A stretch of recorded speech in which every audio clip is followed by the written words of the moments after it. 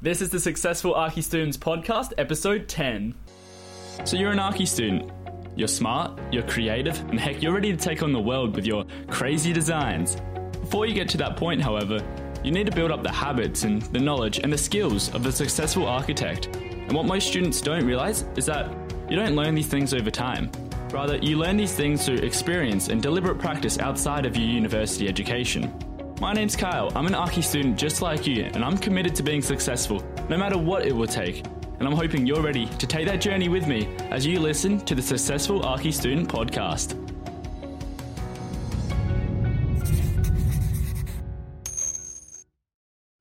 Hey guys, what is going on? Welcome to episode 10 of the Successful Archi Students Podcast. This is a special 10th anniversary, even though we've been doing this for only a couple of weeks, but it is exciting. It's really exciting today for me because I'm answering a question that was asked by one of the followers on Instagram. The question was asked by Valentine. I'll put her name on the screen so you can check her out if you want. Valentine actually sent this really long message, which I quite enjoyed reading. Pretty much what she said within that message is that she's struggling to prepare for her oral presentations. And the reason why I'm so fired up about this topic is because this is something I had problems with when I first started architecture, and a lot of students have troubles preparing for their oral presentations and presenting in general. And so I won't read out her whole message, but really what she's saying is that yes, she's struggling to prepare for her oral presentations, and she gives an example where she might have 5 minutes to talk, and she'll end up leaving some stuff out. For example, she'll leave out the shape of the roof because she's run out of time, and a professor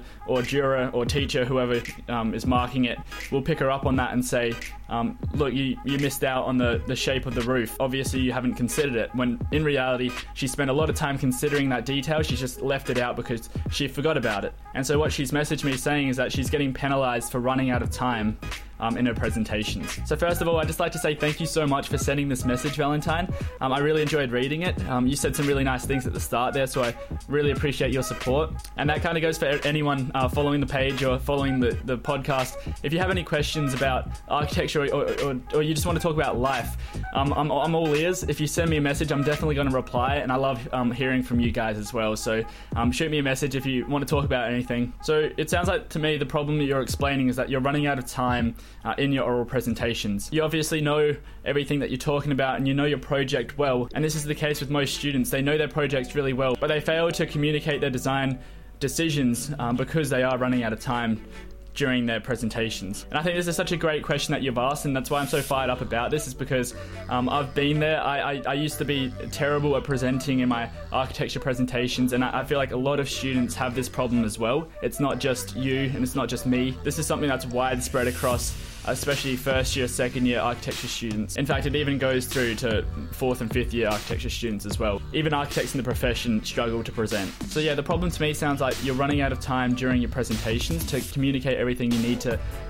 communicate. And you know, quite often we know our designs extremely well, down to the very last details, but we fail to communicate them in time because we aren't completely prepared for the presentations. And so I don't really think the problem here is running out of time. I think it's more the fact that you're trying to justify everything that you've done. And so I think it's really important to not try and just get out as much information as you can, but really just think about the important and relevant things that you need to talk about in your presentation. And I'll talk about how you can find out what is relevant for your presentations. You know, you can talk the whole 5 minutes about how people use your building and how they use the spaces, but if your teachers want to see how the building sits within the site and the site context, what you've been talking about is irrelevant. It's not useful information. And I see this so often when I'm watching other students present. They would overload on information that they've obviously thought through and that seems important to them.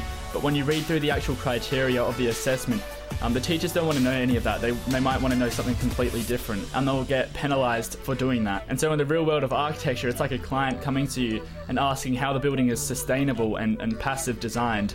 And you talk about the shape of the facade and how the wall's curved. And it's just completely irrelevant. It's not what they came to you about. And so my point here is that understand the criteria. This is what I drive so much. I'm actually writing an ebook about this at the moment, which I haven't talked anything about before, but that's the little spoiler there. But this is the idea of understanding the brief and the project requirements completely so that you can deliver the right information that's relevant. So what I've started doing to help make what I'm talking about in my presentations more relevant is I've started to use the criteria or the project assessment requirements or the brief. I've started using those documents as a shopping list or checklist to make sure that I'm ticking all the right boxes and I've got the right information in my presentations. And if you don't completely understand the criteria of the assessment, just ask your teachers. Literally ask them, what are you expecting to see through our presentations? You know, it's not meant to be a secret. They obviously want to share that information with you so that you have a successful presentation and you're communicating the right information that they want to hear. And so with this issue of trying to over-communicate all of the information that you've been studying and learning, it's important to know that your layout and your drawings should do most of the talking anyway. And that's why your layout and your presentation, they go hand in hand. You know, a picture tells 1,000 words. You shouldn't have to explain every single detail about your drawings or about your project. And so your layout and your drawings, your sections, plans and perspectives, they should showcase how the building works and how it looks and how people use the building. And then your presentation is more kind of a journey through that, explaining it and explaining your journey through how you got to the design that you're at and what inspired your design decisions along the way. So for my last assessment, I got a high distinction, not because my work was amazing or great, it's because I knew what I was talking about and I was communicating the right information. I spent 3 days practicing in front of the bathroom mirror, and I'm actually going to share with you that process I took to communicate what I really wanted to share with my teachers. And so the process that I did to do this was that I finished all my work 2 or 3 days earlier. I had all my drawings done, I had everything done. I just had to organize my layout and so that I could print it out. And so I had my drawings kind of laid out in a draft view because I think it's important before you start drawing, before you start putting anything on your posters, that you should organize them and prepare them and know what drawings you're going to have on there. Because again, you don't want to be trying to use external perspectives when you need to show inside the building, because that's what the criteria is asking of you. And so since you've got a shopping list of the drawings you need, you can start to organize them onto your layout. And the way I do it is that I'll organize my drawings onto my sheets simultaneously as I write my script for my presentations, because that way when you're organizing your sheets, you have your drawings laid out so that they're in a systematic order, and the way I do it is I'll talk through my presentation from the top left drawings to the bottom right of the sheet. That way you're not jumbling around and getting lost with your poster when you're talking, but more importantly, that way the audience doesn't get lost. Instead, you're going from left to right, left to right, left to right, top to bottom, because, you know, so many times I watch students just talk all around their poster, they're pointing at different drawings, and the audience gets lost, the jurors get lost, and everyone's just like, what the hell are they talking about? Actually, that's more like me. I used to do that. But so yeah, simultaneously work on your layout. So start putting out your drawings and writing your script. How do you want to communicate the information you've learned and the information that's relevant that you've gotten from the brief and the project requirements? How do you communicate them alongside your drawings? So when you're talking, you want to talk systematically through your drawings from left to right, top to bottom. But then while you're laying out your drawings, you're also writing a script so that you're not leaving out important information. And so you're prepared to talk about everything that's in the brief and the requirements. When writing your script, I would start by writing a list of what your teachers actually want to see in the presentation. You know, go through the criteria and start writing out the information they want to hear from you. That way you're organizing yourself to not talk about the irrelevant information and getting put on the spot, because you know exactly what you're talking about and you're able to communicate that fluently by talking through your designs and talking through your drawings, and those two are really going to go hand in hand. So then once you're somewhat happy with the script you have and the layout you've got, I would print out the layout and hang it on the wall. Literally hang it on the wall. Stand in front of your bathroom mirror or get the camera out and record yourself practicing the script. And you can do it looking at your script for the start, but really focus on trying to memorize it and looking up at the audience and pretending and simulating the real deal, where you're actually in front of your jurors and you're getting judged on what you're doing. Because you might get nervous when doing that, but by simulating it and practicing it, you're going to get comfortable in that situation. So then when you're actually in the real deal and you're standing in front of your jurors, really it's just like you're in front of your bathroom mirror. You're not getting nervous. You've lost that anxiety that you'll usually have when presenting. And so when you're going through your poster and your script, actually point to your designs and use it as a guide so that you don't get lost of where you're talking. Go through your drawings in a systematic order. So quite often the issue is not knowing the information. Like Valentine, you obviously know the information you're talking about and you know your design better than anyone else.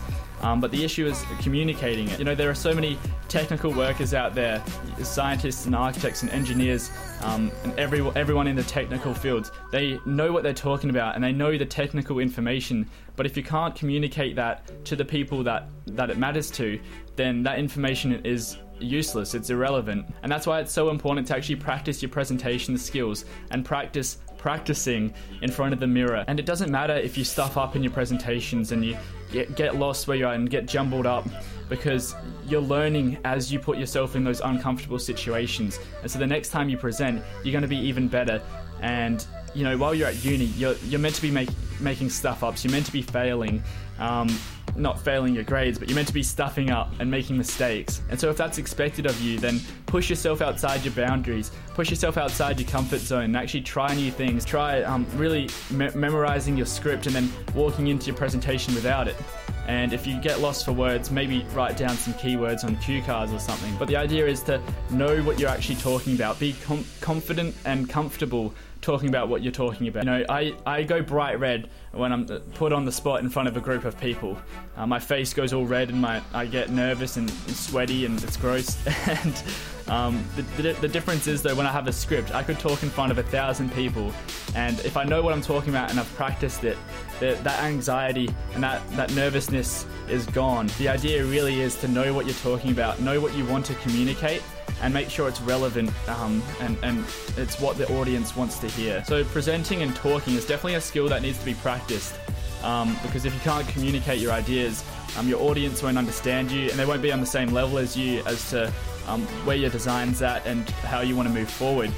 And so you won't get a good grade then in architecture school, but in the real life you'll lose clients because of your lack of communication skills. But that's okay, because if you're not great at presenting now, it's definitely a skill that can be learned over time, and that's really the only way to get good at it, is to practice and practice and practice and push yourself outside of your comfort zone. And if you aren't great at it, that's all right. I'm still not great at it either. I'm actually pretty bad at it, but I'm practicing, and you know, I still get nervous as well. But when you practice in your bathroom over and over until you memorize your script flawlessly, then those nerves and that anxiety will go away. And that's kind of another thing I've just thought about as well. When you're practicing your script and your layout and you've got them side by side and you're practicing them, make sure you're timing yourself so that you know that you're going to finish before the 5-minute mark, and that you can finish your presentation knowing that you've communicated everything that you need to communicate, because you've got that list of criteria and you've got the right drawings and you've got the right information in your script. So I really hope that has helped answer your question, Valentine. I really appreciate you sending that one in.